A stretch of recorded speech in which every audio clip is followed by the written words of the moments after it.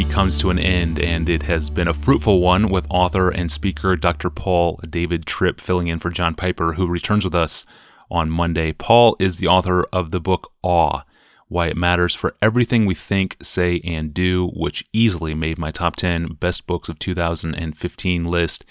And this week we talked about awe and how it really does, in fact, relate to everything we do, including spiritual growth and ministry aims and weight loss attempts, parenting methods, and now we're going to talk about our expectations when it comes to marriage.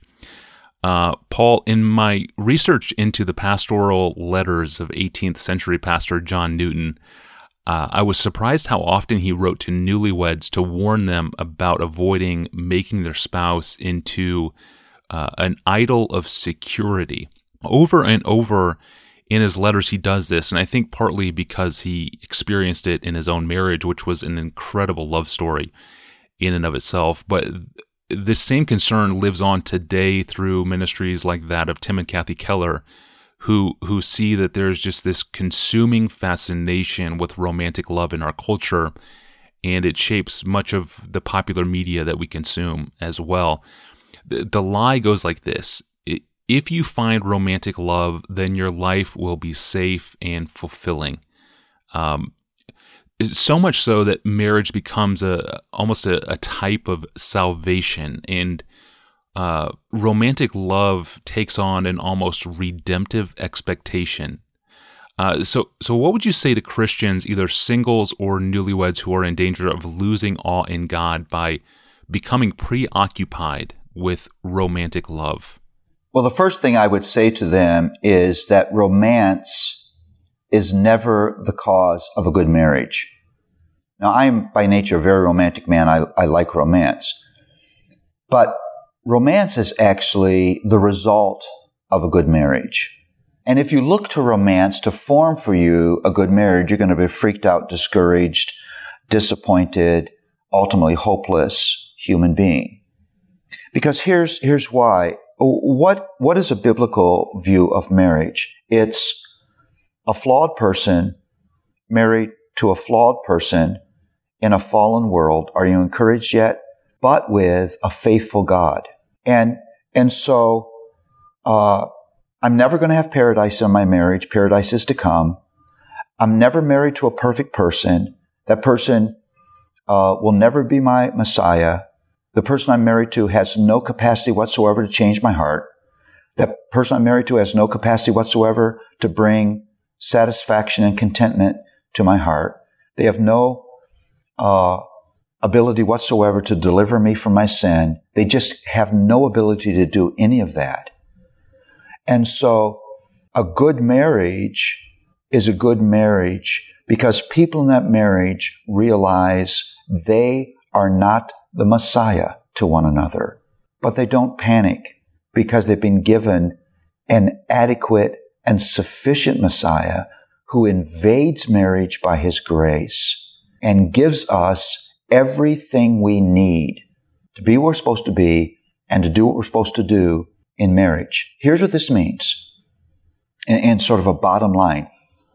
You never get your capacity to love from the person you were called to love.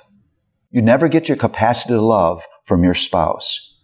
You get your capacity to love at the foot of the cross of the Lord Jesus Christ. You have it. It's God's gift of grace to you. Yes. And so you don't need to look to the other person for what you've already been given in Christ. Amen. Specifically, what would you say to a single Christian whose loneliness feels more real to them than God's presence does? Well, my response to someone who is just overwhelmed by any human experience, whether it's singleness or sickness or poverty, is to examine your meditation. It tends to be that whatever controls my meditation will dominate my thinking and reformulate my desires. And so that's why there's a biblical call to meditate on the things of the Lord, to meditate actually on God himself. What I would say is, biblical faith never calls you to deny reality.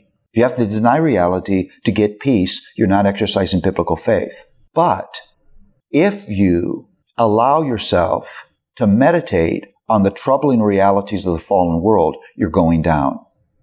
And so you face those realities, but you meditate on God's glory. And in that way, you can be free from being overwhelmed.